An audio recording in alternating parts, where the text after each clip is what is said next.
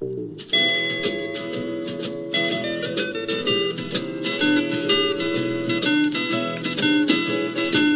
the world calling, but son, don't you listen. They're only trying to drag you back into prison, that's right. Welcome back to What Have You. I'm Rachel Jankovic. I'm Becca Merkel. And the rain is with us tonight. I don't want to boast, but I'm going to. I think 2 weeks in a row. 2 in a row, guys. We're on a streak So now. if you want to know how we're doing at December, we are nailing it. 2 Also- podcasts in a row. Also, praise report number 2. Do you hear weird rumblings from my heater? What? Yeah. Success. Silent. We are heated in a sort of a silent way tonight. That is especially luxurious. You'll hear the rain, but you won't hear Silent the rumbling heaters. of the theater. So tonight we discovered that we hosted a giveaway of my new book. Did you discover it tonight too? No, I'm saying Oh. tonight we discovered that Becca had no idea that we hosted a giveaway of my new book. You can tell I've been tapped into You social can tell media. she's been all over on social media paying close attention to everything that's happened. Because my daughter, I said to Jemima, I was like, yeah, I think we're going to try and podcast tonight.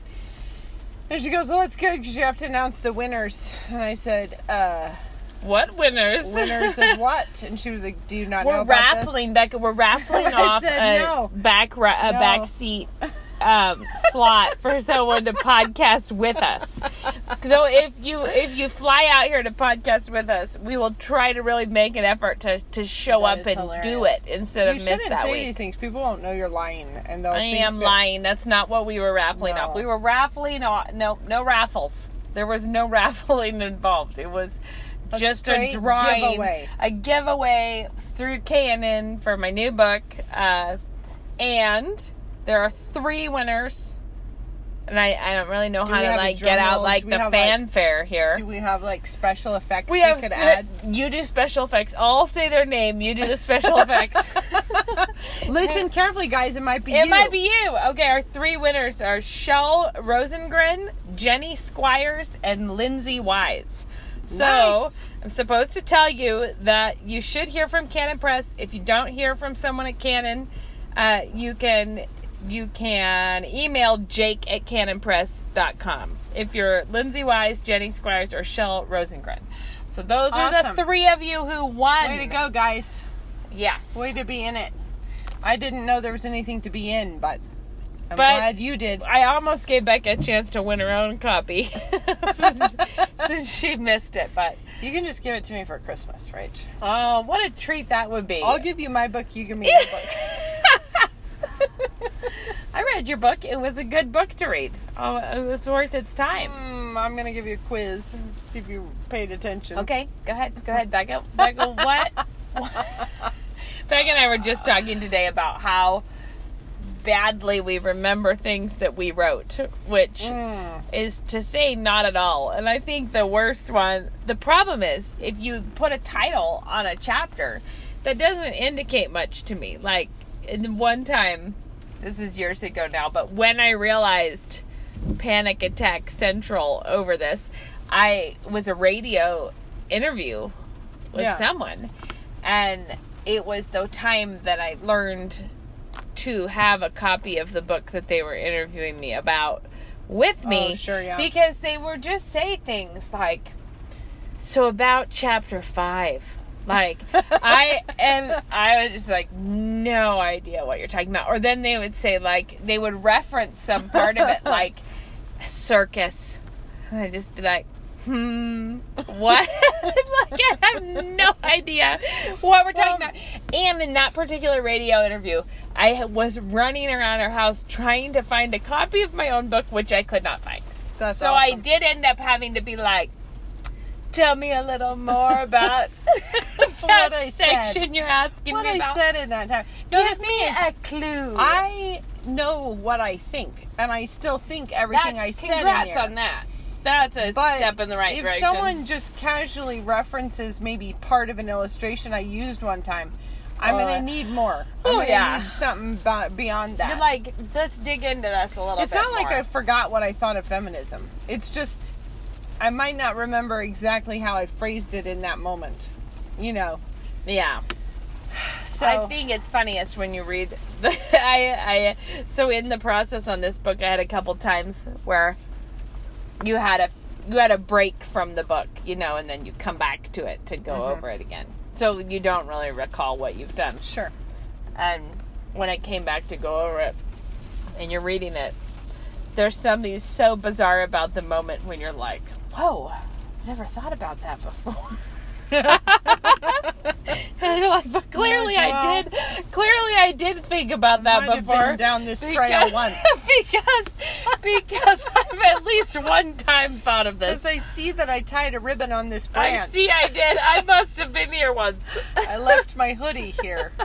So I've been here before. Yeah. Unless there's like raccoons getting into the garbage, taking stuff out. So, anyways, but yes. Goodness.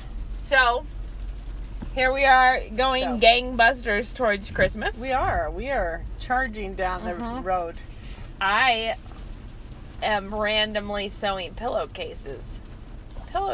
These are the things that take you in December when you're like, why are you sewing pillowcases? well, I'm not sure how it happened at the outset. I'm not sure what triggered it. Like, I can't remember the ground zero of why I decided to do this.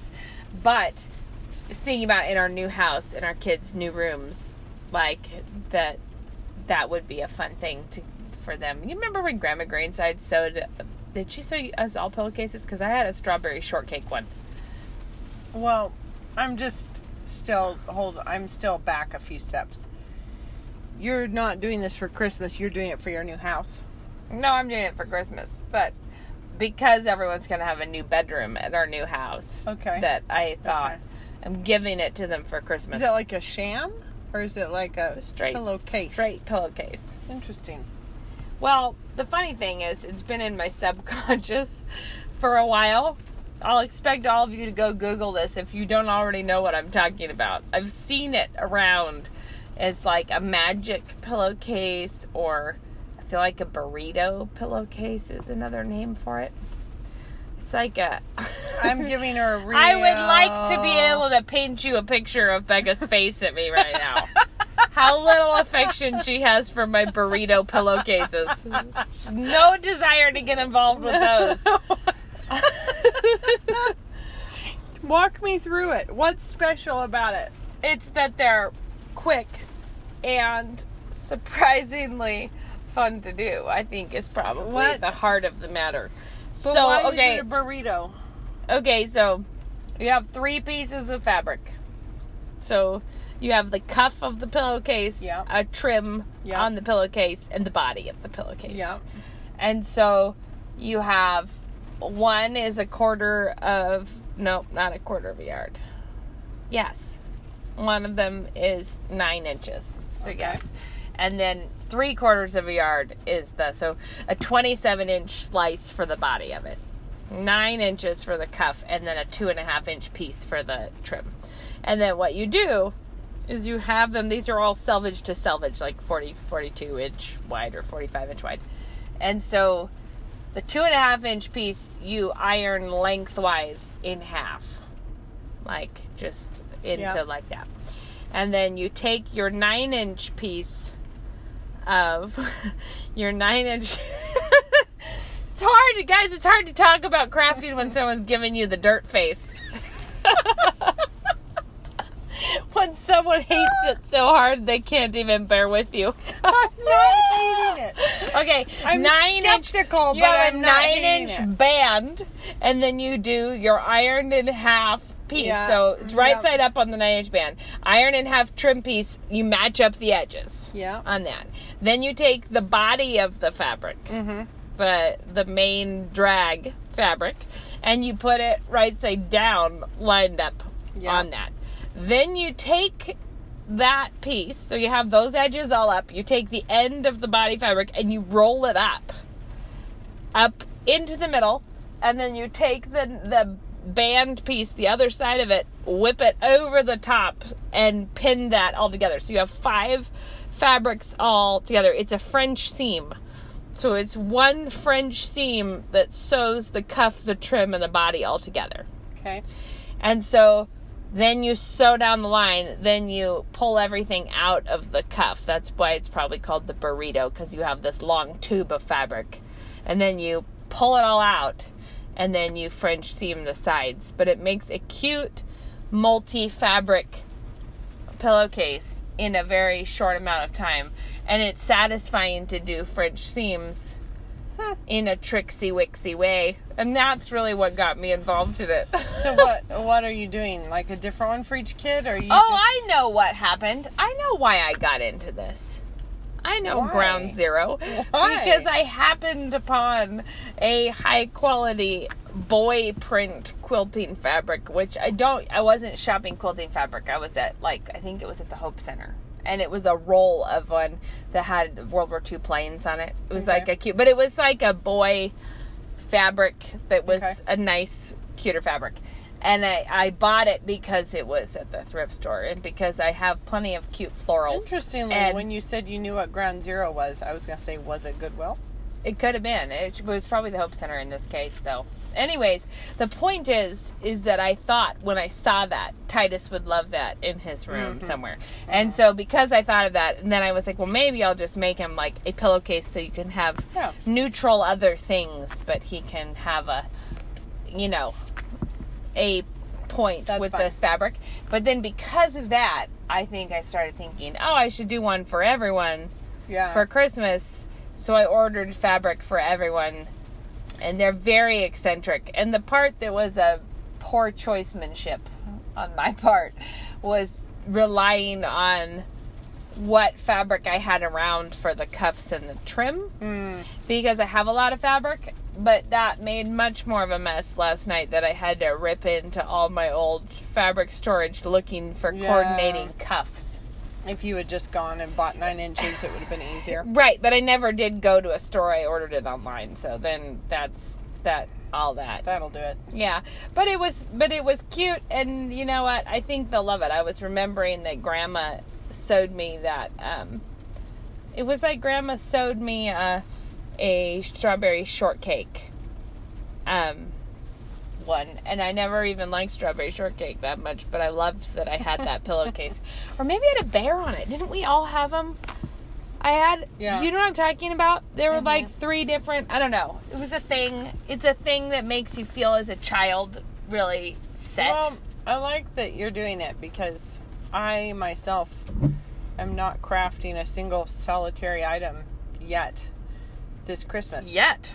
Well, we still What's have in the time. wings? What's in the wings? Then? Nothing. I'm dealing with the short deadlines that are finals week next week.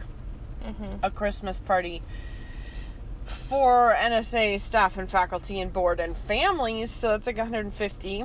I'm doing that a week from tonight. So I have to get through that and finals week. And then is Christmas, you see, after I get through these other things. So who knows what I might not decide to undertake after we were going to have soup night tonight at our house, our last soup we night did time. have soup night at our house tonight. Well, we were going to, but then it was snowing and then slushing, and we haven't been at Mom and Dad's house in this kind of weather, and I realized all of a sudden why Mom was always feeling so treacherous about it when it was the weather, because I was like, don't want people slip sliding down the driveway or it's because it was a really slippy bad one. So we ended up canceling it tonight. But I made probably the best soup I've made this whole time. We've been doing it the night that nobody came. Well, I did a great big huge pot, and it's finals week for NSA, and they all had a final at 7 o'clock. So they came, some of them came, it was smaller than normal. They came, did some soup, left. But then this final only took them 45 minutes. So I was getting messages saying, is it okay if people come back afterwards? I was like, yes, come have more soup. Come eat the pot. So they might have done it in several installments tonight. But I'm out, so I don't know if they're eating the soup or not. Tonight I made a ham bone. I started with the ham bone from the freezer. But it was it was really good. And That's fun. I need to write it down probably, because you Mine know was how that is. Mine was one that I don't know. I don't love it. It's a gnocchi soup, and some of the people are crazy for it. I myself eat it, and I'm like, it's fine. It's fine. It's like a creamy gnocchi with spinach and veg and stuff in it. But I don't know. My personal feelings are undecided on this particular soup. Really? Yeah. Well, I did the ham bone all day simmering with the celery and carrot and onion, and then pulled all that out and threw in leeks and fennel and celery and some potatoes and a bunch of lentils and carrots. Is there any ham in it from the ham bone? When I pulled the bone out, then I picked it all off, and then I added that after the lentils were cooked and everything, and was really good. That's fun. I think, and pepper, salt and pepper, but it fun. was really good and like hearty. It was kind of a lentil stew Yeah, sort of a some situation. people on this one they made tonight are like, this is the best one you ever make. I'm like, is it though? I just, It's fine. I had a week where I made the weirdest rolls. So weird. So unattractive. I believe that my math went wrong. I think I put an extra cup or two of flour in it because it was not behaving as I would have hoped it would behave from much earlier on in the event. Which happens even though I use my trusty tried and true method of counting cups of flour as they go in. Apparently I didn't this time. Because it's like when you're going to 16 cups of flour or something. What's your trusty tried and true method? I just put them in, I go in a pattern. So like it was 16. Actually, I think I figured out later what my problem was. It's like whatever number. Say I have to do like 16 cups of flour. I do it at the four corners of the bowl. Oh, you told me this. And then I work my way around filling it in, and like each tier of 4, it's like easier to keep track of. That's smart. I do it as the KitchenAid is running though, so you can't really. No, you need like air hockey goal marker slides. That's a good idea. 1 cup of flour, 2 cups of flour. I'll say it out loud, but half the time I'm on the phone with you as I'm trying to count to 14. No, and then set it aside and then count to 14 again for the next It's the worst when you get interrupted, like ran out of flour, I have to go open a new bag, and you're like, 7. I haven't put 7 in yet. I'm on my way to get more flour for number 7. Because I do 14 per batch, so it is 28 every week that I'm putting in. I'm remembering now that what I did wrong, where I erred on those rolls, was that I counted correctly to 16, but I wasn't supposed to be aiming for 16, and I discovered that later. However, the point is, they were my worst, and I make a lot of bread, and if I do say so myself, I make good bread. I can consistently make the bread I meant to make within reason. There's an error of margin. This was outside. An error of margin?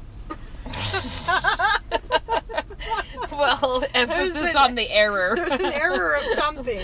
There's an error of something. A margin. I don't even want to admit how long it took me to hear what was wrong. What have I done wrong here? The margin of error. I'm not trying to say that every batch of rolls is my best batch of rolls, but this one was outside the spectrum. And sometimes you just have to be like, well, I meant well, Lord. I tried to make a decent roll for these people, but I guess they can't have one, was my feeling. But I put them out. Like, there. Everybody look at what I did. Like, you just know. And you know what happened that week? One of the girls that came through was like, oh, look at those rolls. I want to eat one of those. And I was like, those are the weirdest looking bad rolls I ever did make. And they were bad looking. They did not look like, there was nothing winsome about them. They just were blotchy and chunky, wrong. They did not have the element of light going for them? Sometimes today I tell my girls, I was like, occasionally there are days when you feel like your life verse is the stars in their courses fought against Sisera. It's not working with me. Everything's going wrong. Because, like, currently I have not one but 2 broken dishwashers. You know, both on the blink. What happened? I don't know. It's like they That's both rough. went to the dark side. And, you know. And so now they're stanky. Oh! You know, because, like, there's the water in the bottom. Merry Christmas I to know. you! Thankfully, someone's coming to look at them tomorrow, but it's still tomorrow. Ugh. Anyway, that's happening. I feel like we should talk about something more Edifying. relevant to anyone besides me. Me with my broken dishwasher, you with your error of margins. A non-marginal error. Somebody asked us what about chronic pain, and I couldn't find the question again. I saw it come through when I was in class, and so I couldn't read the whole question, and then now I can't find it. Do you know I what? think it was just asking if we could talk about chronic pain. And I think it is because of what chronic pain, if I'm remembering the question rightly, it is more about what chronic pain teaches you about the mortality situation, because that's really what it usually is like really motivated to change. Like, I'm really motivated to throw myself into my work, you know, but I'm having this problem. Sure. Like, I want to do a really good job being a wife and a mother, and then but instead I got sidelined and laid low.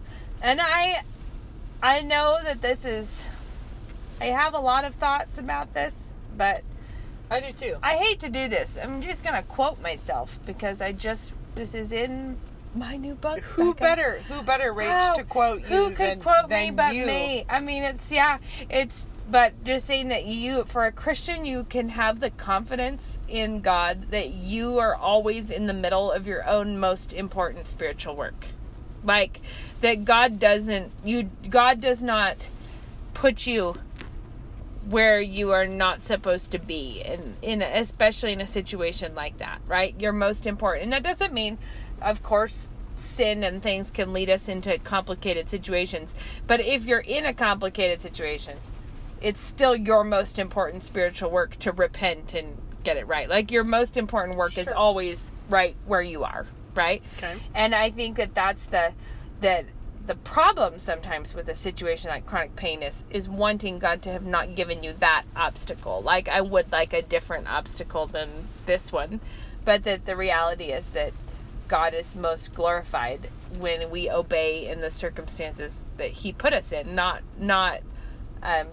coveting other ways to be obedient. You know, like not looking at other things that you would have liked to do, Right. but just faithfully doing what you can. And Well, and I think my thought was sort of, in this day of everyone oversharing their heads off on social media, and everyone admires transparency. Like, transparency is kind of the ultimate virtue for many people, and they feel like it's actually true. It really corresponds with tights as pants.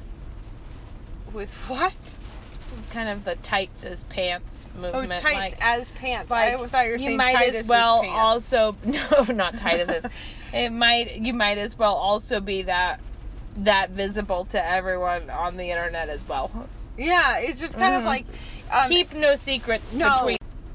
Okay, we had a little glitch there. We had some profound things we said, and it turned out they weren't recorded. I think that we can jump back in, because Becca, you go back to what you were saying. Yeah, so I was saying that I think there's a parallel to Christ's teaching where He says, if you pray to be seen by men or you give to be seen by men, you have your reward. But the God who sees in secret will reward you openly. And I think that there are a lot of people who bring their pain or their trouble or their suffering, and they bring it out into the public eye so that everyone can see how brave they're being, and they have their reward. You know, like they're getting Right. it. And I think chronic pain is a tough one because it isn't a big flashy illness that you're going to be... Well, it's usually not, it's not focused with updates No, and deadlines. It's an ongoing burden. Yeah, it's an ongoing burden, and it's the kind of ongoing burden that I think you can sometimes see a lot of other people getting massively rewarded for all over social media about, oh, you are such an inspiration, and I don't know how you do it. Or And it's so your cheerful godly spirit and is what cheerful really spirit. blows my mind. And they put up the chronic pain updates along with beautiful selfies or something, and everybody's like, oh, and you look so lovely. What? Even though you you're hurting. still have time for You know. makeup Anyway, tutorial. so it's just funny because I think that there is a parallel there where there is a sort of a suffering that just, it's never going to rise to the level of everybody is dying to ask how the new cancer treatment is going. You know, like it's not like that. It's just something that you have to bear. And sometimes it's just still an aggravating problem, and it's for still there, a long time. and it's just still there again. And I do think it's important to remember that your reward is not other people knowing about it and being impressed at how brave you are through it. And even if other people do know and are impressed with how brave you are through it, it's still not, It's not the point. reward that you should be looking for. And the thing is if you're dealing with something like that, and it doesn't even need to be chronic pain, it could be some kind of burden or sorrow or Heartache or anything, something that you're having to cope with, and it's very much a trial for you, but it's not a big flashy public one. Just remembering that God sees it, and really He's the only one that it matters that He see it, and and that you don't care as much that people tell you good job. No, you want and you God can to say well done. You can offer your obedience through the trial up to Him, knowing that He's not going to neglect to notice it. Right. Did I say you're always in the middle of your most important spiritual work? In the middle of what we cut off? We cut off some stuff, so we might repeat ourselves. One thing I was going to say is to be aware of perverse incentives, basically. Yeah. That this is a thing we've talked about in the podcast before, about outing yourself when you realize that you're bad in one particular way, or when you suddenly see, like, oh my goodness, I've been self-indulging in that place, or like, like I think examples we've used before is if you're the kind of person who's like, oh, I just have a headache, or I'm just really tired, but it's not really that accurate of an assessment of what's wrong with you. You mostly just don't feel like doing what you were supposed to be doing, or whatever. If you realize that kind of thing, like, you need to out yourself and blow your bridges immediately, and make it such that this is not a hobby of yours to have a habitual lie or a habitual, like, but to really be honest. And this is another place that I would say you want to be very hard-edged with yourself on perverse incentives. Like, if the desire to dramatize how you're feeling is at all present, it is probably because you were getting some kind of feedback. Like, there is something that you want out of the drama.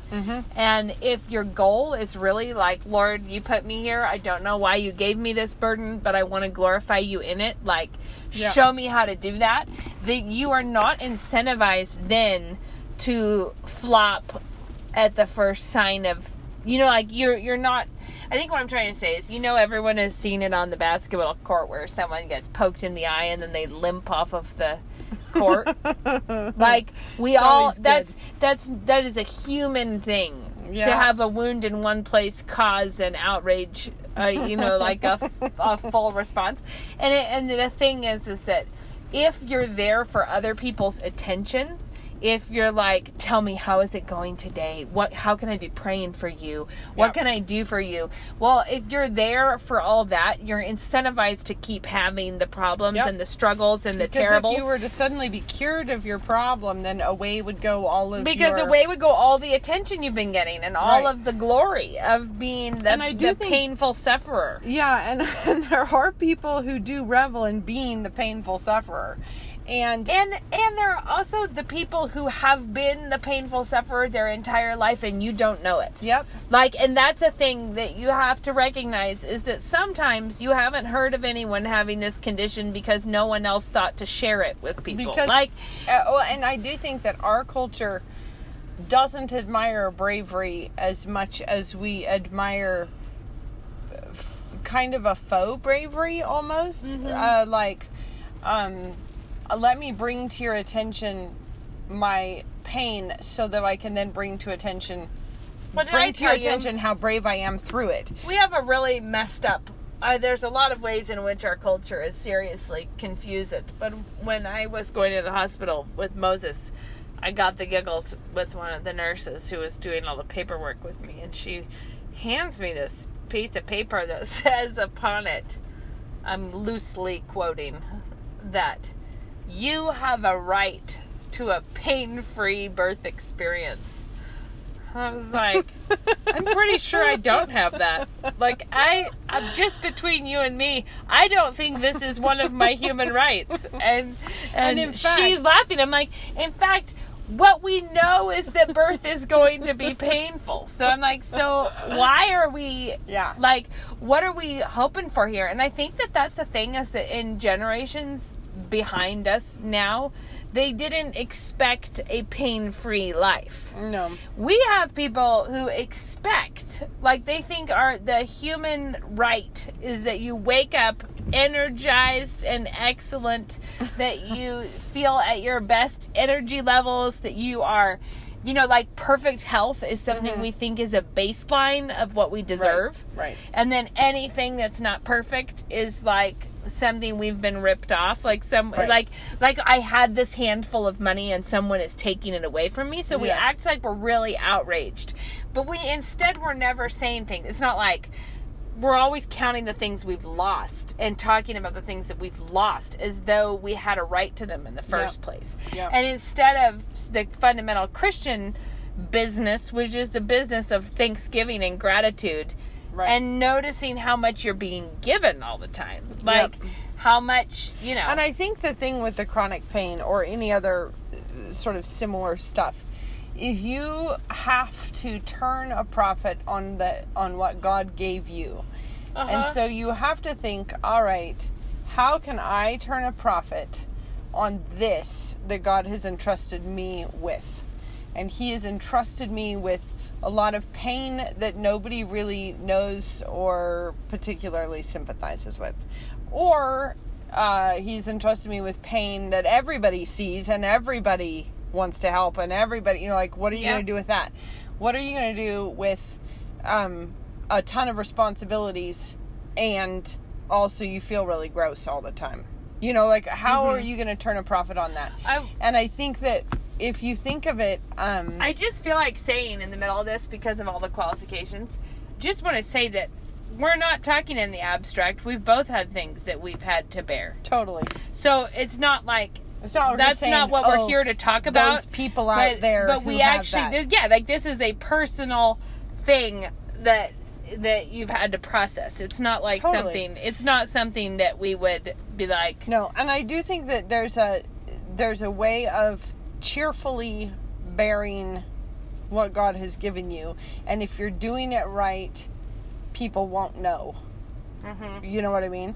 Now, there's other things that you can be doing it right and everybody knows. I'm not saying nobody should ever know that you're sick. That's not the meter. The meter of it is not who knows. Right. No. And I think it's more, is God pleased with you? That is the point I'm trying to make, is the meter should not be people realizing, seeing how tough you're being, sympathizing, and then thinking, oh, that's so impressive of her. And I think I said this in the part that got cut out, but in the same way that I think it can be easy to cover gossip with the sort of holy veneer of let's pray for this person. Or what's really weighing me down. Yeah, this is weighing me down. It's on my heart. It's on my heart right I need now. to share it with some. Yeah, and basically, It's really on my heart right now that my husband is not being very thoughtful. It's just been weighing me down. I'm just so worried for him. And that you he's can't, not walking in the spirit right now. and you couldn't walk into your ladies' Bible study and go, oh, "Did you hear?" But you Hopefully, could, Lord willing, put on sort of a voice and say, "Ladies, I need help. I covet your prayers." And so the thing is you can do the same. You can get the same thrill. You can get the same reaction. It can be just as gossipy, only you've learned how to cover it. Now, obviously, prayer requests are not bad. There's loads of ones that are fine. So it's not. This is not a anti-prayer request. If But you know when you watch the news and there's a constant scrolling banner across the bottom of things, imagine a constant scrolling banner of qualifications. On us this. at the bottom saying we're not saying. I don't mean that. No one can ever request prayer. No, But, totally. But in the same way that you can sinfully gossip, but under a certain sort of righteous layer of people won't call you on it, sorts of things. I think other people can be tempted to sort of in the public eye suffer in such a way as to get them lots of accolades, to make it their like MO. and to be like, I am just, if I can be an example to anyone else out there, if I can be a help to anyone whose story, if I can just share my experience in a way that is a blessing to anyone. Which is, again, scrolling qualifier. Not an evil deed to want to bless people. Lots of times tone it's of fine. voice is important here, I think. Lots of times it's fine. But I do think that maybe the temptation is to see people who are doing that and then feel like, well, look at me over here not getting any of those, and I think that my chronic pain is a mile worse than hers. I can't believe, and this is how we have 100,000 awareness days. Oh my word. You know, where you're like sensitive to smells awareness days. Well, have you ever seen things like that? Like little activists who don't want perfume samples to be in the magazines. People who don't like pound cake awareness day. Stop afflicting me with your Sara Lee's. So I have to say, though, that I've been listening. I listen to Screw Tape Letters a couple chapters at a time sometimes, and I was listening to it today, and I feel like this is a parallel. Even though I'm going to botch the quote, it still was really good. It was talking about selfishness or selflessness, and he was talking about those people who give to others not out of a desire to see the other person be happy, but they give out of a desire to see themselves be selfless. Yep. Like, who's the star of this show? Yep. And that is the thing that comes up here, is because the heart of the matter is like, are you bearing your own trial out of a desire to genuinely see other people not have to carry it for you? You know what I mean? Like your husband, or like, can I be joyful today instead of moaning all along about my troubles? Can I just be joyful genuinely to see him happy? Or is it all about watching me be brave? You know, and the reality is that whenever you're doing it all about you, it will pop. Yep. It will pop. And when it pops, it will pop so hard. But it really is a question of how are you framing this little narrative? And if it's a case of, here's what God has given me, how can I turn a profit on it? Whether it's a trial or an affliction or an illness or a betrayal or whatever it is that God has given you, how are you going to give it back to Him? And are you going to give it back to Him with interest or not? And I think you have to think about you giving it back to God and you offering it up to God, and you should be willing to have Him be the only one who sees it. And and it should be primarily like, if anybody else sees it, that's an incidental for you. It's not like that, whether they see it or not is really not the issue. It's just, who are you doing it for? Who are you being brave for? I think it is Is it kind of like, you know how there's that sort of feeling now that if you didn't post it on Instagram, did it really happen? Mm-hmm. It's sort of like, if nobody noticed me be brave, was I even brave? Did we vacation if it didn't make other people want to have done it? Right. And so I just think that like there's a sense in which I think all of us could stand to be a little bit more valiant in our life. Yeah, totally. And I think it's just a helpful perspective, even if you're not dealing with any real substantive issues. Do you know what I mean? Like, we all need to have Maybe this approach it's just to the little kind things. of a little you know? bit of a morose time in Milwaukee that you're having. You're gonna stigmatize another place in the Midwest.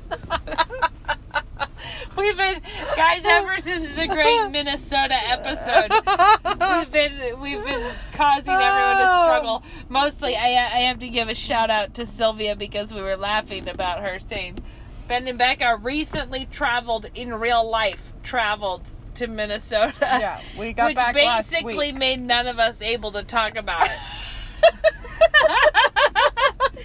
Well, you know how Ben and Becca are getting ready to go to...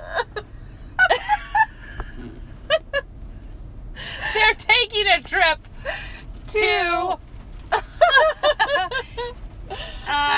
you know, they're traveling. They're traveling. Anyways. They're going to the Midwest.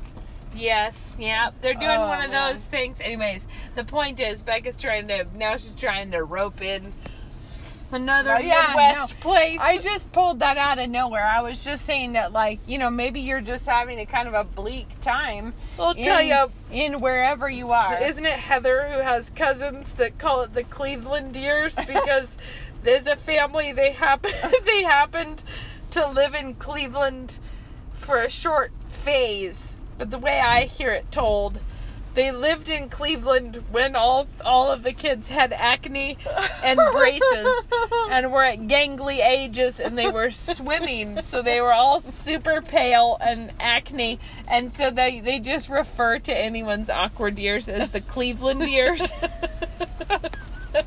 Because when they lived in Cleveland was not their best time. Not their most attractive. But I just mean, okay, so let's say you're having your own Cleveland deer. Uh-huh. And it's nothing real big. Like, what if it's the postpartum train wreck that can happen? Yeah. Yeah. Yeah. Mm-hmm. Or it's a chronic pain thing, or it's just whatever. You're in a difficult phase of life, or things are really hard with your husband's job, or things are tough in your marriage, or whatever it is. Whatever trial you've been given, big or small, Rachel's getting the giggles about it. That's what it is. I just remembering a meme somebody shared of a lady shoveling ice cream into her face while crying that said, when you eat because you're sad, and you're sad because you're fat, and you're fat because you eat.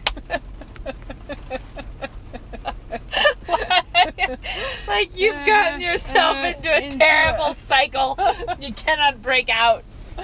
Yep. I just think there's, whatever it is, particularly if it's a long-term behind-the-scenes thing, I just think it's a question of give it to God and give it only to Him. And that's that thing in John about a seed that dies and goes into the ground is the one that produces fruit. And I've used this before because I think it comes up a lot in our lives that when God gives us seeds instead of planting them, which is really by default a silent, boring place to put them.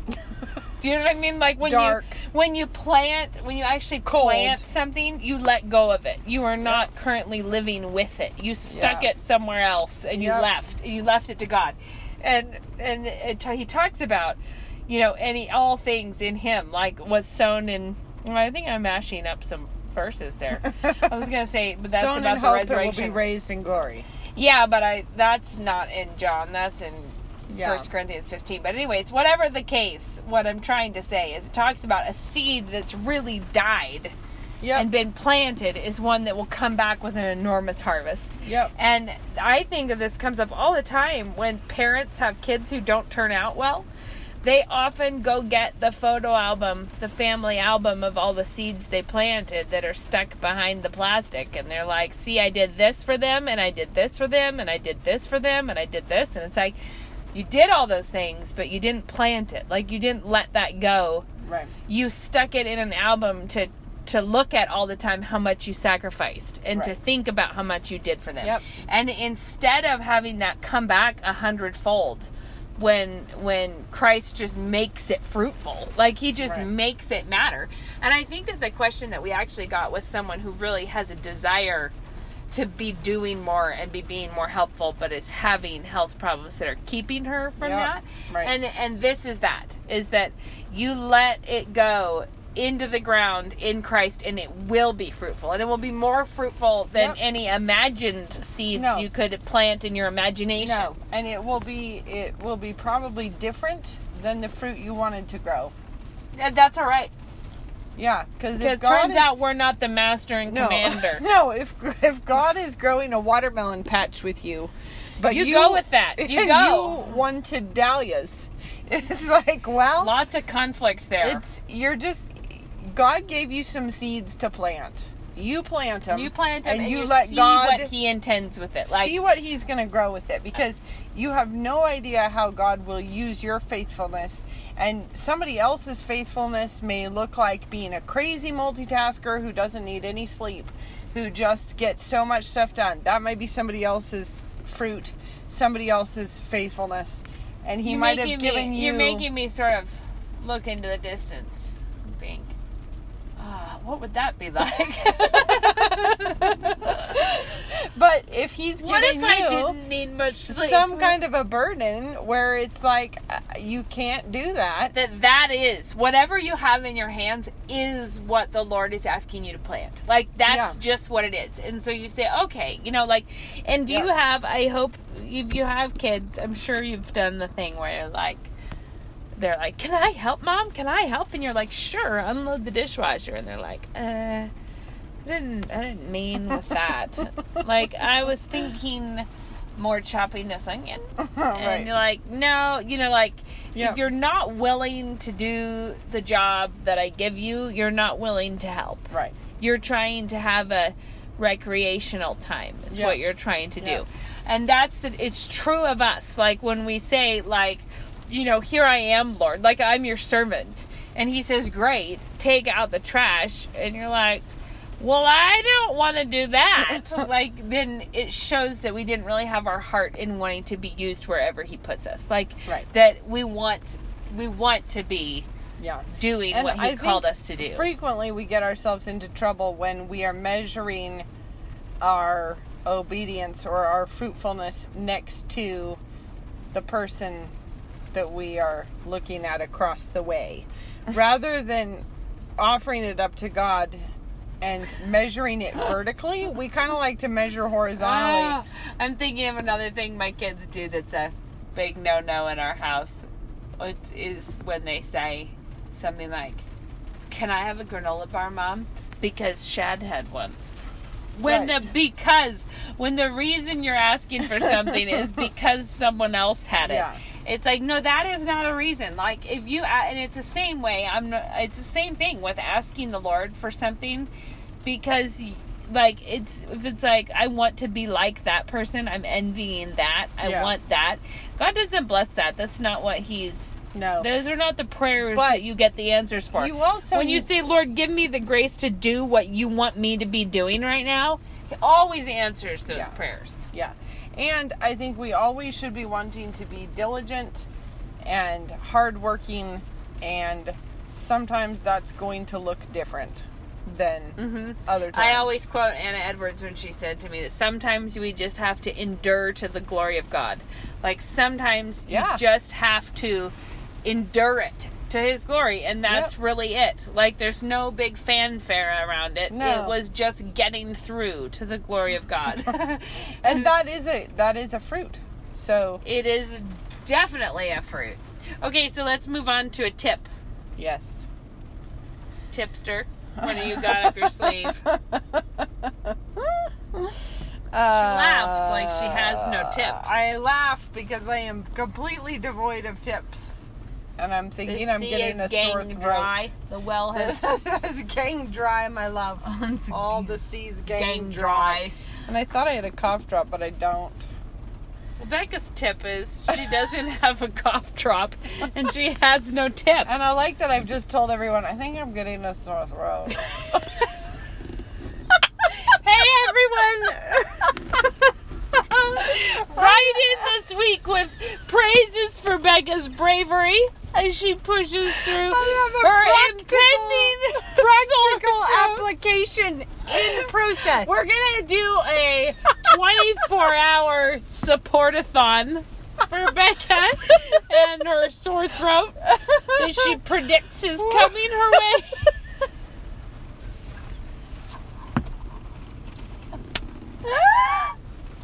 Your bravery is an inspiration to all of us. I try. Someday I'm gonna grow up and be just like If you. only I could encourage some of you.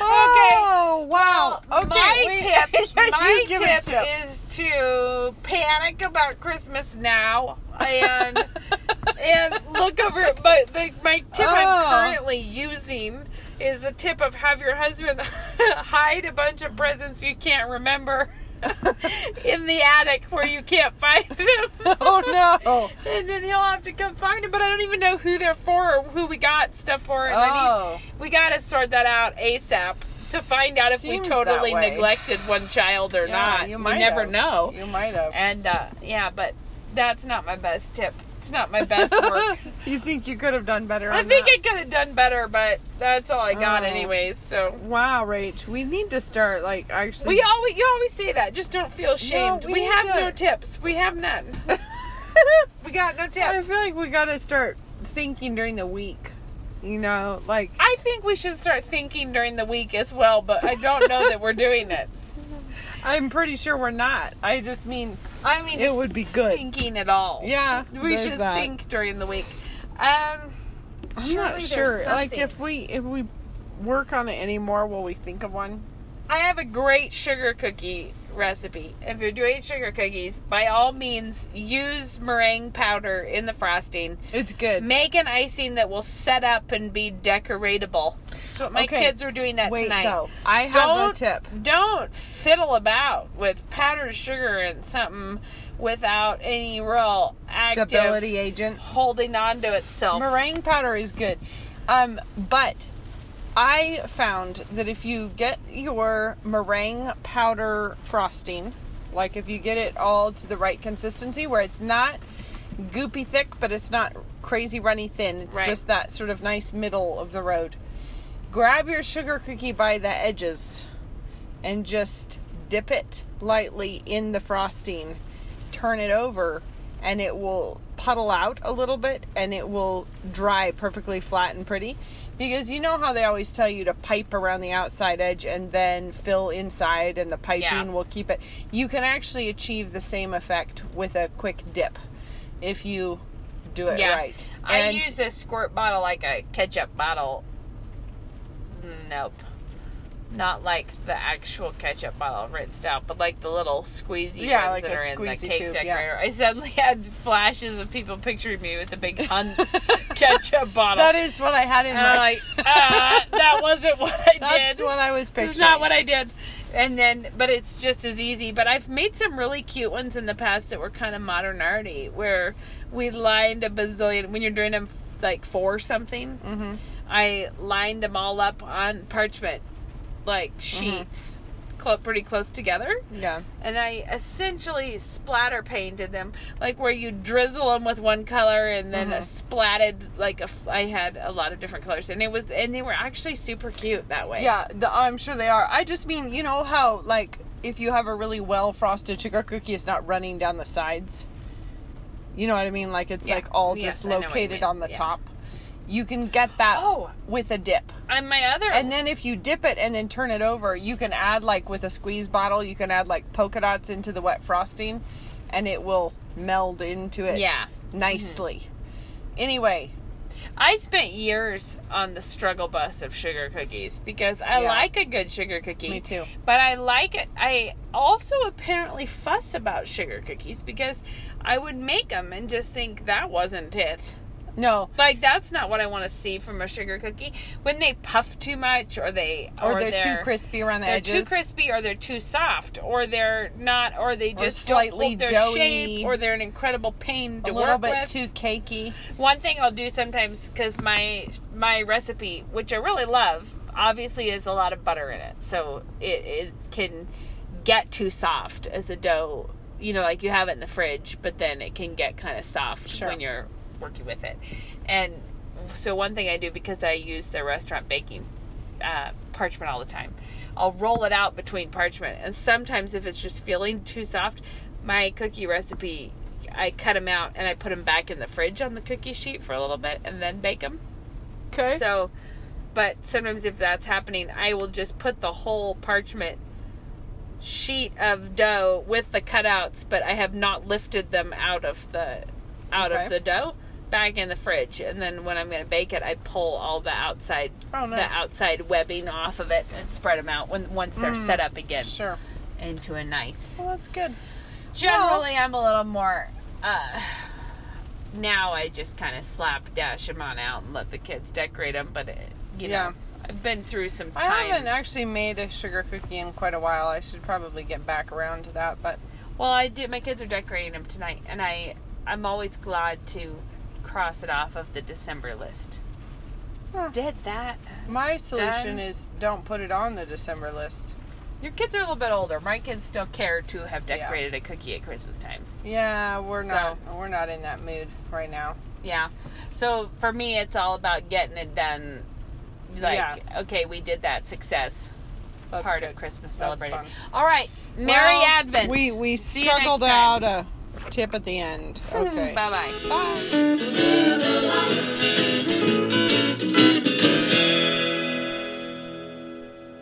You think of yourself now, and then in 4 years' time, what do you want yourself to look like? And is the education that you're considering going to help you get to that place? When you're a student, you want to become like your teacher. You're going to become like your teacher. Looking at NSA beforehand, I knew I wanted to become like the men who are teaching here. Fireman, husband, father, doctor, no matter where you want to go, NSA is just such good preparation for the person that you want to be. If you want to be an effective Christian, you need to be able to lead and shape culture. If you want to do that, no matter what your occupation is, you need to shape yourself, prepare yourself as a person for that job. And liberal arts is, I think, the best education you can have for that. To learn more, check us out online at nsa.edu.